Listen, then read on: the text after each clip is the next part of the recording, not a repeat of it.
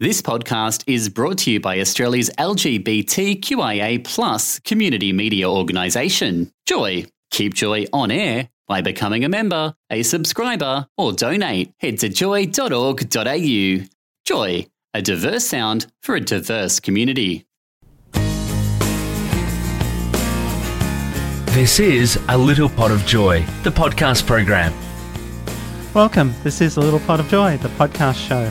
Our community is made of so many amazing and diverse groups of people, as are the programs that are on Joy 94.9. There is something there for everybody. A Little Pot of Joy is where we highlight just some of those amazing programs. We're opening the evening with a podcast from Is Nothing Sacred?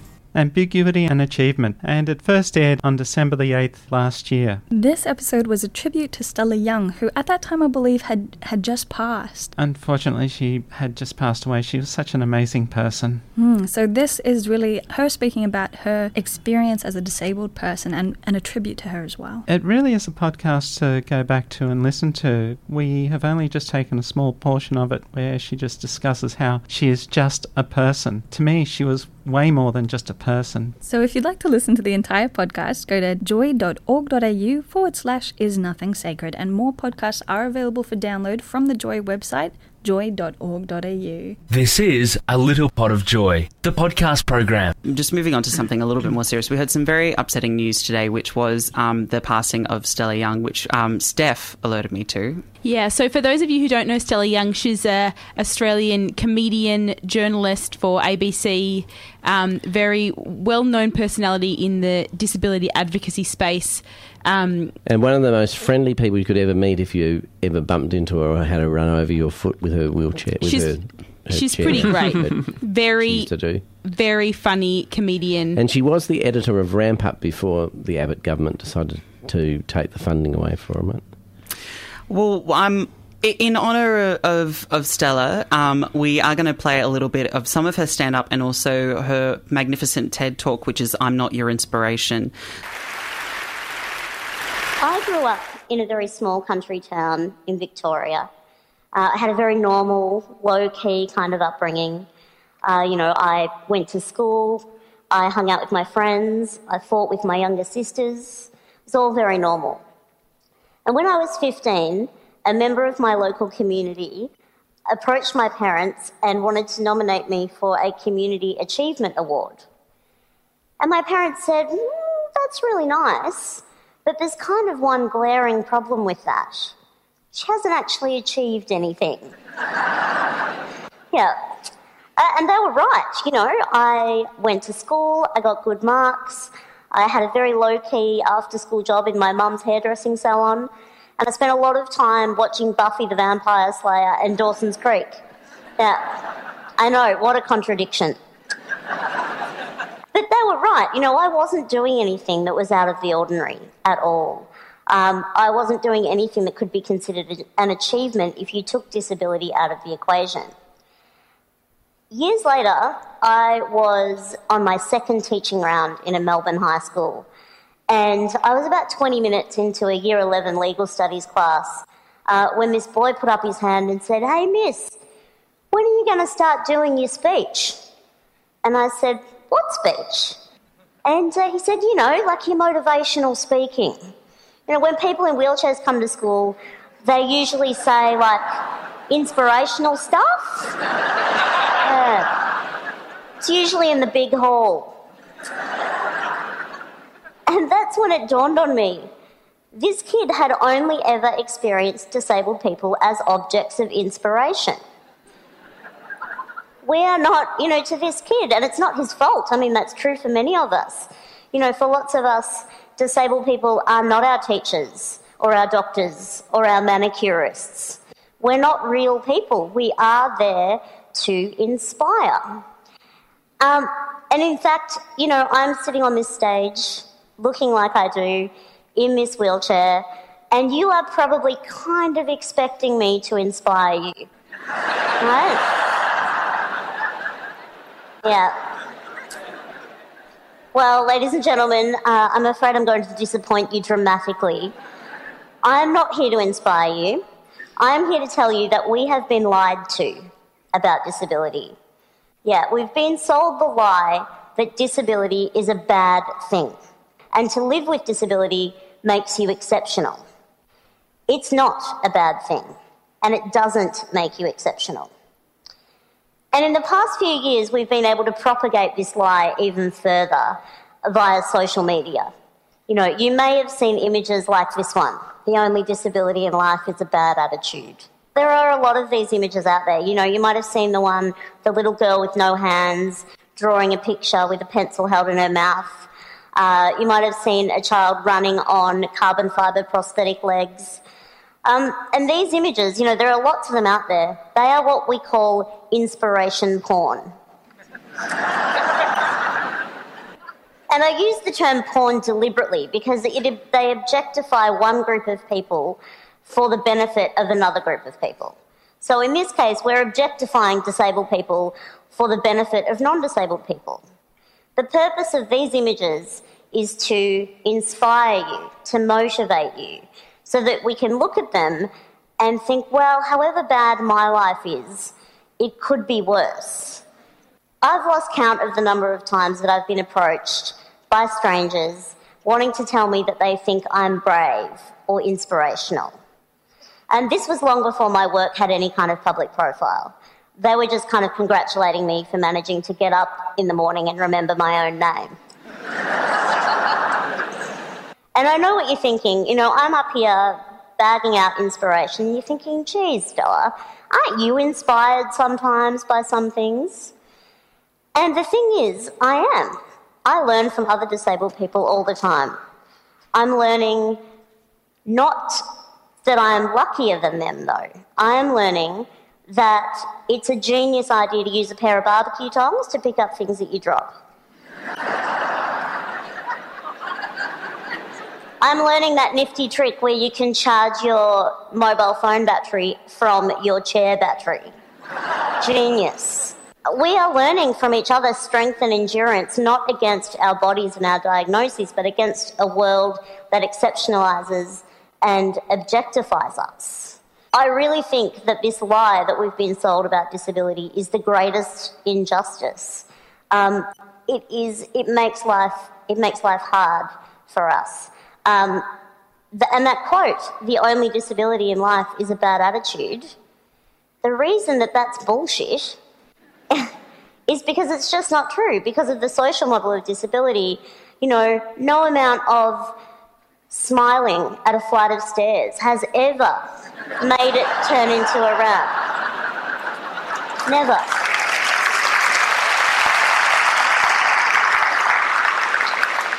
I really want to live in a world where disability is not the exception but the norm. I want to live in a world where a 15-year-old girl sitting in her bedroom watching Buffy the Vampire Slayer isn't referred to as achieving anything because she's doing it sitting down. I want to live in a world where we don't have such low expectations of disabled people that we are congratulated for getting out of bed and remembering our own names in the morning. I want to live in a world where we value genuine achievement for disabled people. And I want to live in a world where a kid in year 11 in a Melbourne high school is not one bit surprised that his new teacher is a wheelchair user. Disability doesn't make you exceptional, but questioning what you think you know about it does. You were listening, that last bit of the program was Stella Young, the late Stella Young, with that fantastic TED Talk that she did in Sydney, where she refused to allow us to be inspired by her, and I thought that it was just wonderful. It was such a funny and really empowering speech. Joy. You're listening to A Little Pot of Joy with Alice and Andrea on Joy 94.9. And that was a really amazing podcast from Is Nothing Sacred, featuring a TED Talk by Stella Young. We actually had to truncate that quite a bit. We can't say inspiring, can we? No, we can't, but it really was a very moving podcast. And if you get a chance, go back. It's back in last year's podcast from Is Nothing Sacred. It's worthwhile listening to. I think it's especially important to me because I have a really good mate here at the radio station, Amy, who's also a wheelie who has cerebral palsy. She's one of the most amazing people that I know. And as she says, she is just a person like anyone else. She has the same feelings, needs, and attractions that any other person would have. And The only difference is that she does everything sitting down. But such an amazing person. Absolutely, and we have an interview with Amy coming up, so we'll talk a bit more about that in a bit. But up next we have from QNN news and information for the lesbian, gay, bisexual, trans and intersex communities of Australia and the world. It's broadcast nationally via the Community Radio Network. If you can't listen to the show live, download the podcast from the Joy website, www.joy.org.au, or the iTunes Store. You're listening to A Little Pot of Joy, the podcast program. Now, right across Australia on the Community Radio Network, this is QNN, a look back at the events of the week in news and sport, important to gay, lesbian, bisexual, transgender and intersex communities. QNN. G'day and welcome to QNN. I'm Adam Samuel. And I'm Jacob Holman.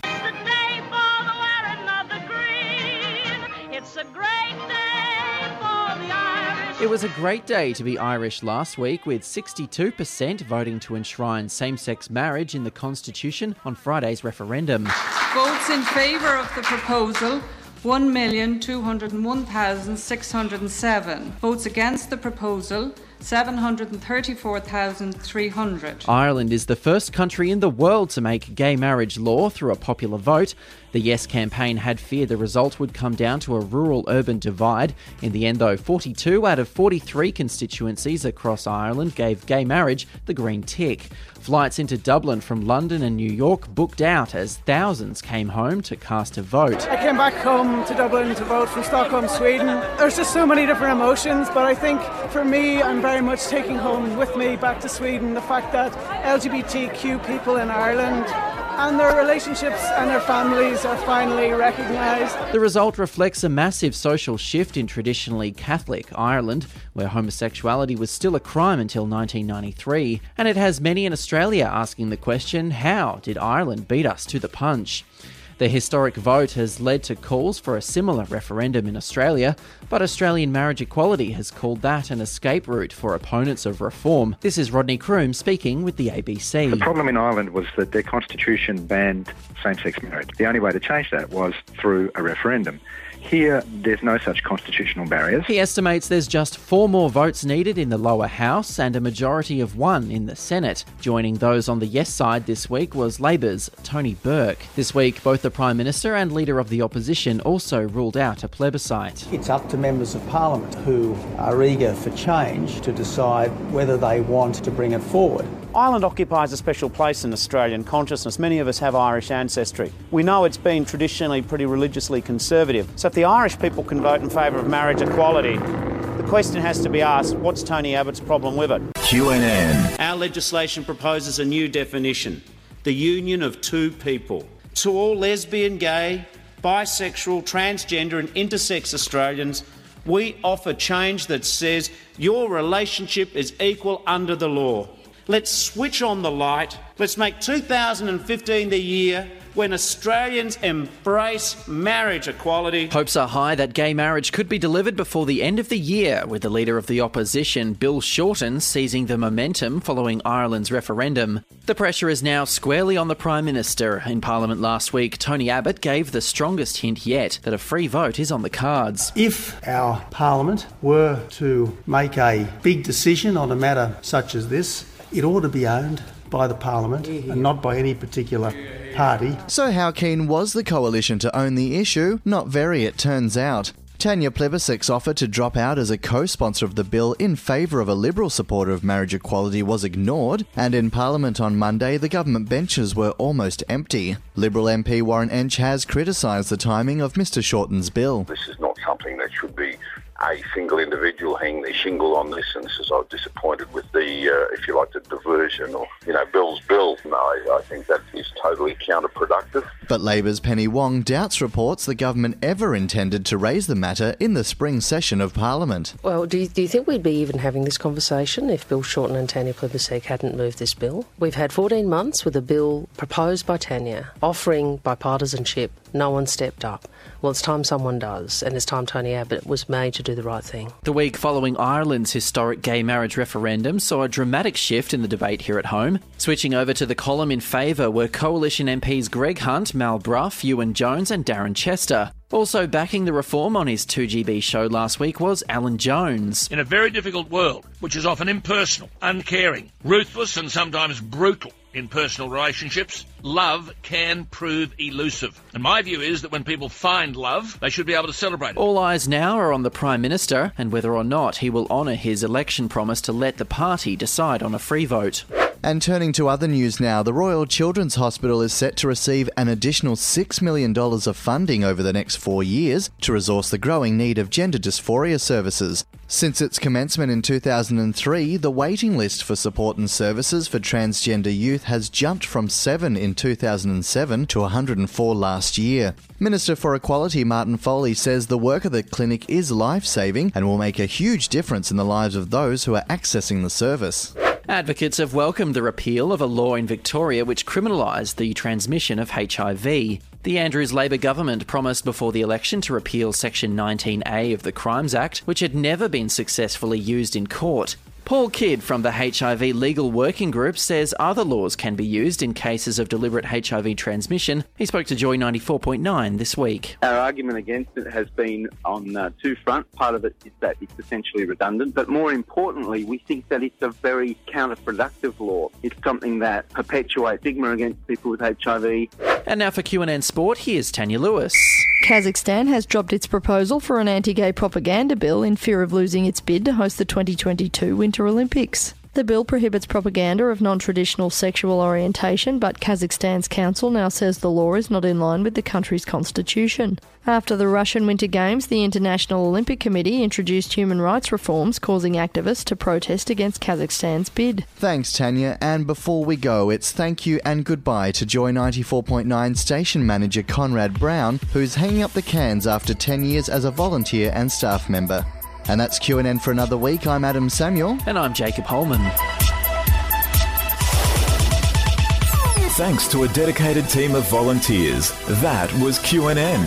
QNN is produced at Joy 94.9, Australia's only radio station dedicated to providing informing, uplifting and empowering content for the diverse gay and lesbian communities. QNN is funded by the Community Broadcasting Foundation and heard nationally each week on the Community Radio Network. Follow QNN on Twitter at QNN Australia. You're listening to A Little Pot of Joy with Alice and Andrea on Joy 94.9. Up next, we have a recent podcast from Absolutely Everybody, ways to stay connected when dealing with tough times. And they're actually co-hosts of mine on Absolutely Everybody. It's Amy and Zoe. There you go. It's an amazing interview. Some of the things that really inspire me about Amy is her resilience and how she just manages to deal with life. And some of the stories she comes up with, being chastised by her mother for using her wheelchair as a weapon.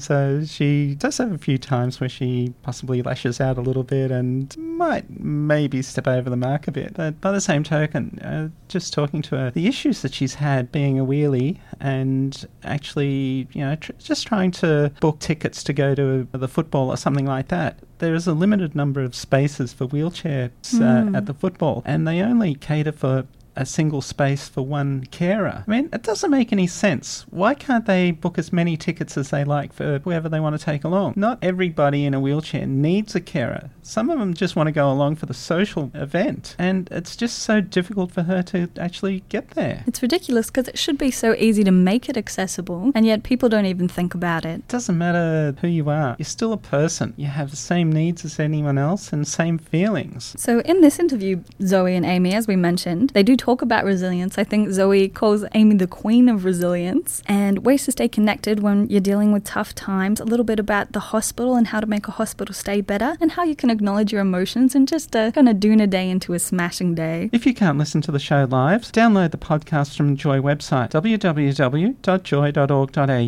or from the iTunes store. This is A Little Pot of Joy, the podcast program. We are here in the studio with the fabulous Amy, and I'm Zoe. Amy, you have... Let's find out a little bit more about the Amy. We hear the Amy Tingay of Anecto and the Speakers Bureau, and the person who comes in as the voice on Absolutely Everybody. But tell us a little bit more about... Who is Amy, really? Oh, that's an It's a big question. I'm a 30-something social work student who is a wheelchair user. For those that like labels or are interested in labels, I have CP, cerebral palsy, and have got around in a wheelchair since I was about 4.5.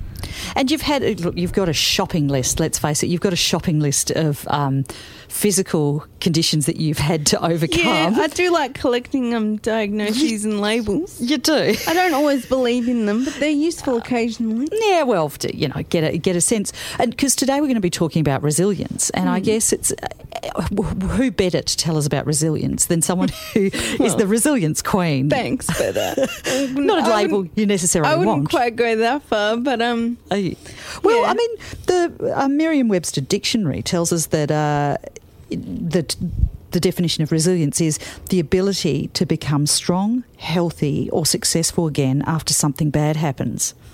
Yeah, that kind of describes my life. It does, doesn't it? In a way. You're kind of a resilience officer, really. Yeah. I wanted to ask you, what's your first memory of hospital? How old were you and what was going on? I would have been about 3 or 4, I think. Okay. And at that stage, they were, in order to make your muscles kind of play ball and be a little bit more relaxed, they used to cut your hamstrings and your groin muscles. Oh, my goodness. And your tendons around that area and stuff. So I went into hospital when I was a little tacker to have some of that done. Yeah. And remember laying in a hospital bed that seemed to have giant sides. Wow. And yelling to my mum that I didn't want to go in and I didn't want to have it done. And then they gave me the anaesthetic and the whole room spun. And I just remember trying to fight it and obviously losing. And then, waking up and being in plaster on both legs from sort of all the way up to my hips. So what were, I guess, some of the frustrations? And I mean, it can't be easy, particularly at that age. Whilst children are very resilient anyway, they kind of, that's the normality. You don't have anything to balance it against. Yeah. What are some of your tips? Because starting from 4, it's been an ongoing place of visitation, the hospital for you. Unfortunately, yes. So what are some of your, I guess, what are some of the key challenges that people experience, do you think, and what are some of your tips for experiencing hospital as a better place? The key challenges personally are just communication, basically. Yeah, okay. A lot of the professionals, not intentionally, but they see the diagnosis, the label, the what have you, and decide to interact with whoever happens to be in the room rather than yourself. And that's the biggest challenge. Right, so people not speaking directly to you, but speaking to either carers or other people who are there, parents or friends or whoever's in the room, they will speak, not always, but a lot of the time, to that other person. And I know a lot of other wheelies in particular, we've experienced similar things outside of hospitals as well. Sure. But it is particularly difficult in hospital because A, you're not very well, so it's harder to advocate for yourself, and B, you actually need to get that information that they're telling you, and if they're not telling it to you, that can make things more difficult. Yeah, and just being able to ask questions and have them answered. So I tend to try and call them out on it a bit more than I ever used to. Yeah. When I was a kid, I kind of just got introspective and didn't question them on it because I didn't want to have that argument, or I didn't quite know how to do it yet. And the other thing is too, we're often told, well, that's the professional. You know, the doctor's the professional, so you let the doctor speak and they'll tell you what you need and what you don't need. But so over time, one of the things what I'm hearing is one of the things that you do is you now question, say, hold on a minute, how's this going to affect me, or what's going on here? You try and redirect them, or, as my mum has done a few times, she'll just eyeball them and say, well, don't talk to me. She's the one that goes to university. Great. I've never been to university, so you know. So that's a good one. So for allies and mates who are to remember to redirect other people. Yeah. So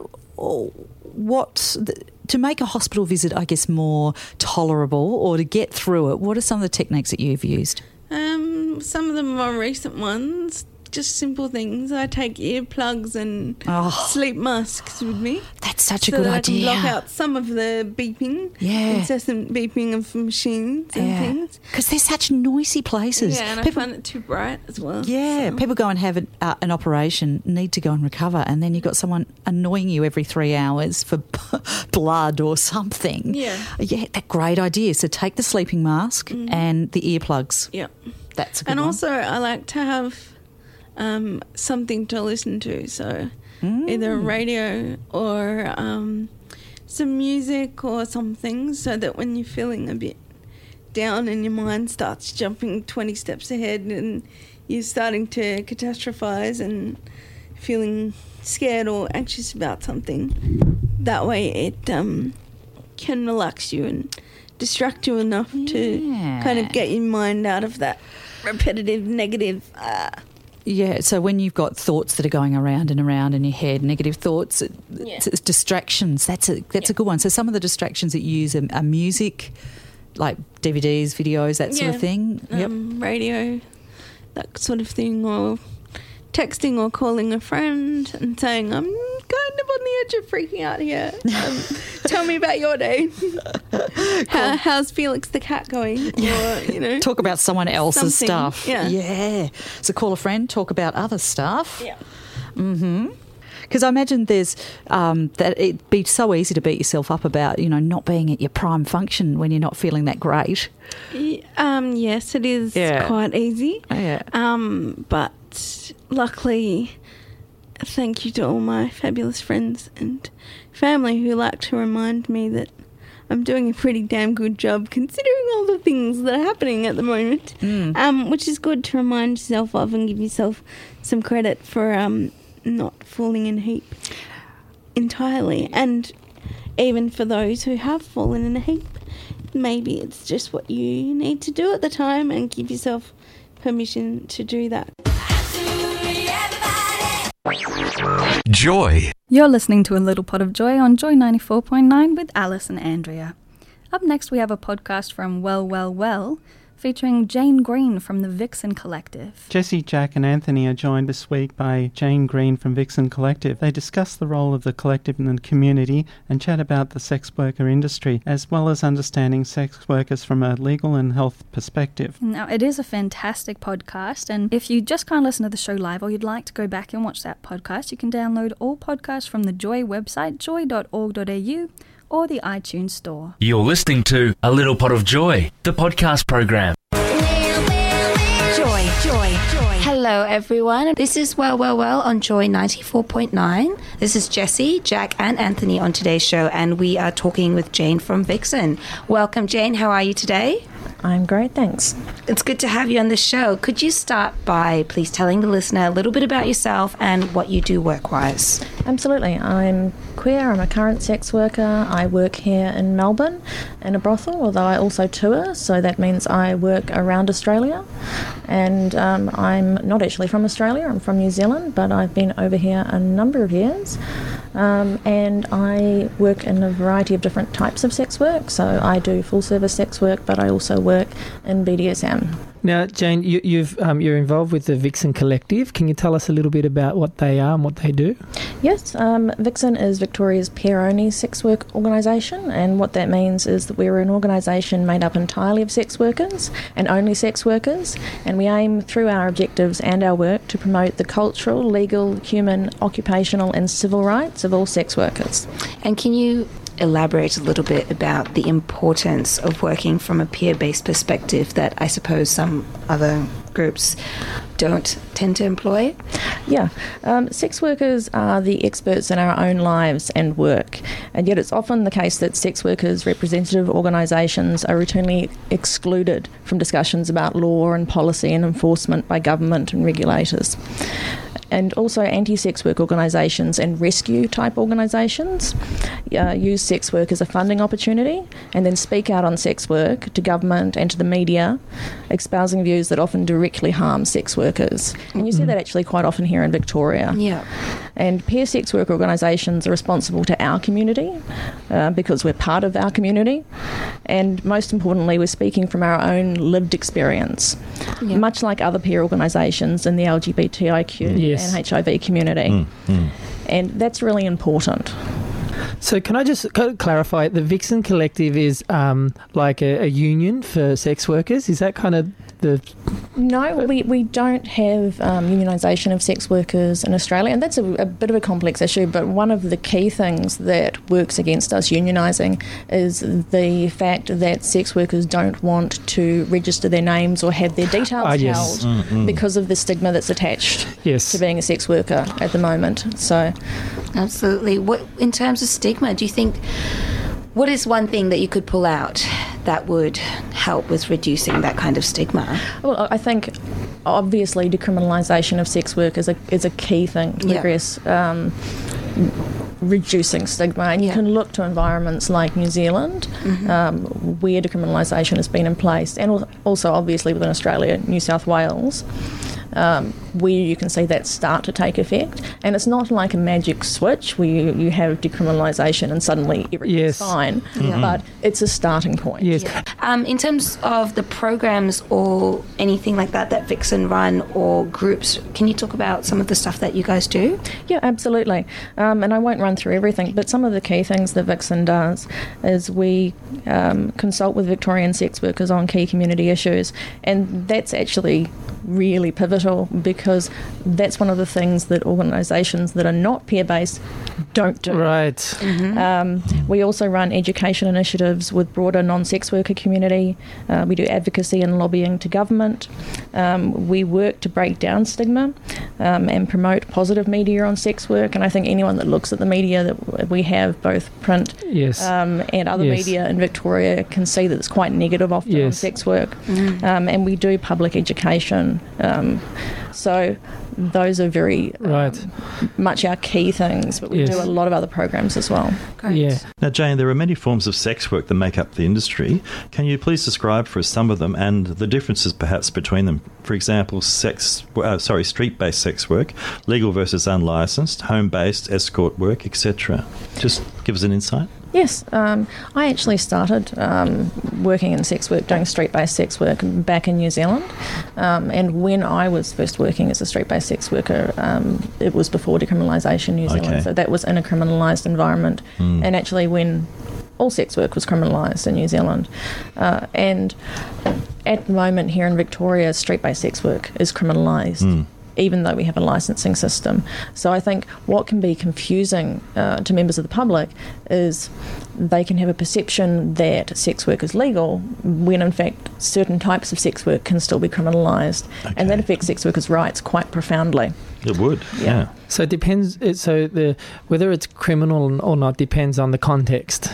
It can do, and what's also confusing is within Australia, different states have very different methods of regulating sex work. So within Australia, there's three main types of sex work regulation. We have criminalisation, which is basically sex work is illegal, you're not allowed to do it. There is one state where sex work is still completely criminalised, and that's South Australia. And people often forget that there's one whole state where sex work is illegal. Obviously, sex workers in South Australia don't forget that. And obviously, sex work still goes on in South Australia. It's not like if you make it illegal, it stops. Much like sex, you don't just make it go away by, So pretending it's not there. Yeah, pretending it's not happening. So, but the key thing is that under criminalisation, stigma and discrimination against sex workers is very high. And sex workers have very low access to police and to justice if things go wrong in their lives. And that's the key thing for us as advocates for sex workers. Under a licensing system, which is what we have here in Victoria, generally there's a partial removal of the criminal laws, but not necessarily all of them, and that's what I was saying with street-based sex work, it's still criminalised. But there's an application of all specific sex industry laws and regulations that are put in place, as well as a state apparatus to administrate those. So if you think of it like a big ball of red tape, that makes it very difficult for sex workers to work, because it gives us all of these regulations that tell us how and when and where we can work. So as a generalised picture, correct me if I'm wrong, from my understanding, street-based sex work in Victoria is criminalised. Yes. And brothel-based sex work who have been licensed is legalised. It's legal. It's legal. And what about escort services or home-based?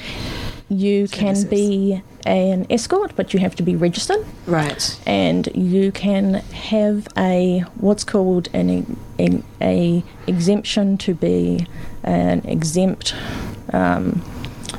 It's called you're an exempt small brothel, but like it's a bit of a complicated situation because obviously it's just one individual. Right. But it's very complex. You have to get your landlord to give permission. You have to get council approval. And obviously... There's a few loops. Because it's treated as a place of business. Yes. So obviously these are things that are not easy to get. Yes. And this is what I mean by saying you have to go through a lot of red tape. Yeah. You wanted to touch a little bit more on the criminalisation aspect of things. Yeah, well, we've talked about criminalisation and licensing. So I wanted to just touch briefly on decriminalisation. So, as I said, licensing is a partial removal of the criminal laws and the application of a whole bunch of regulations and red tape. Decriminalisation is the complete removal of all criminal laws relating to the sex industry, and sex work is just regulated like any other business.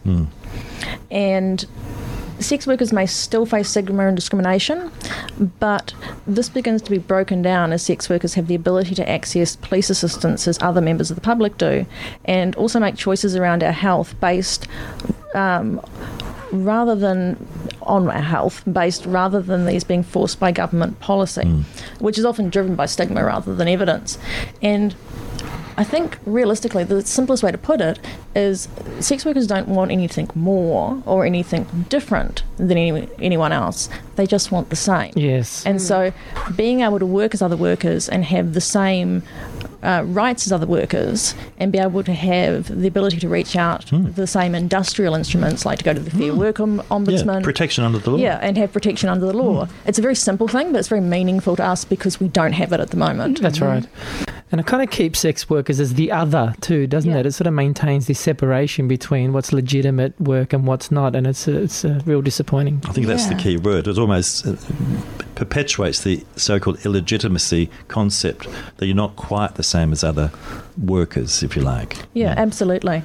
And I know from having to work as an advocate when there have been industrial situations that needed help and needed intervention, and we've tried to get help from, say, the Fair Work Ombudsman here in Victoria, or help from the police because of industrial disputes. We've been, say, locked out of a work site or a brothel. We actually had a lockout here in Victoria a couple of years ago, and all of the workers' property was locked on site, and literally nobody would help. And those sort of situations are incredibly disempowering. Absolutely. And when literally you can't get any state authority to help you, and the police won't help you, it's just beyond depressing. Yeah. Yes. And to take it further, it's actually oppressive, isn't it? It's oppression, really, of the work. And that's why Vixen is an organisation, and sex workers fight all the time so strongly to get decriminalisation. Yeah. And as I said before, it's not the complete fix, but it's a starting point for having our rights recognised and having our voices heard. Yeah. Joy 94.9. You're listening to A Little Pot of Joy on Joy 94.9 with Alice and Andrea. And we've come to the end of another evening, and it's been amazing. Some of the programs it's been so hard to cut them down into a form that we can actually play overnight. You can find more complete podcasts on the Joy website, www.joy.org.au, or download them for free from the iTunes Store. You've been listening to A Little Pot of Joy, the podcast program. See joy.org.au and click on our podcast link to subscribe to your favourite podcasts free.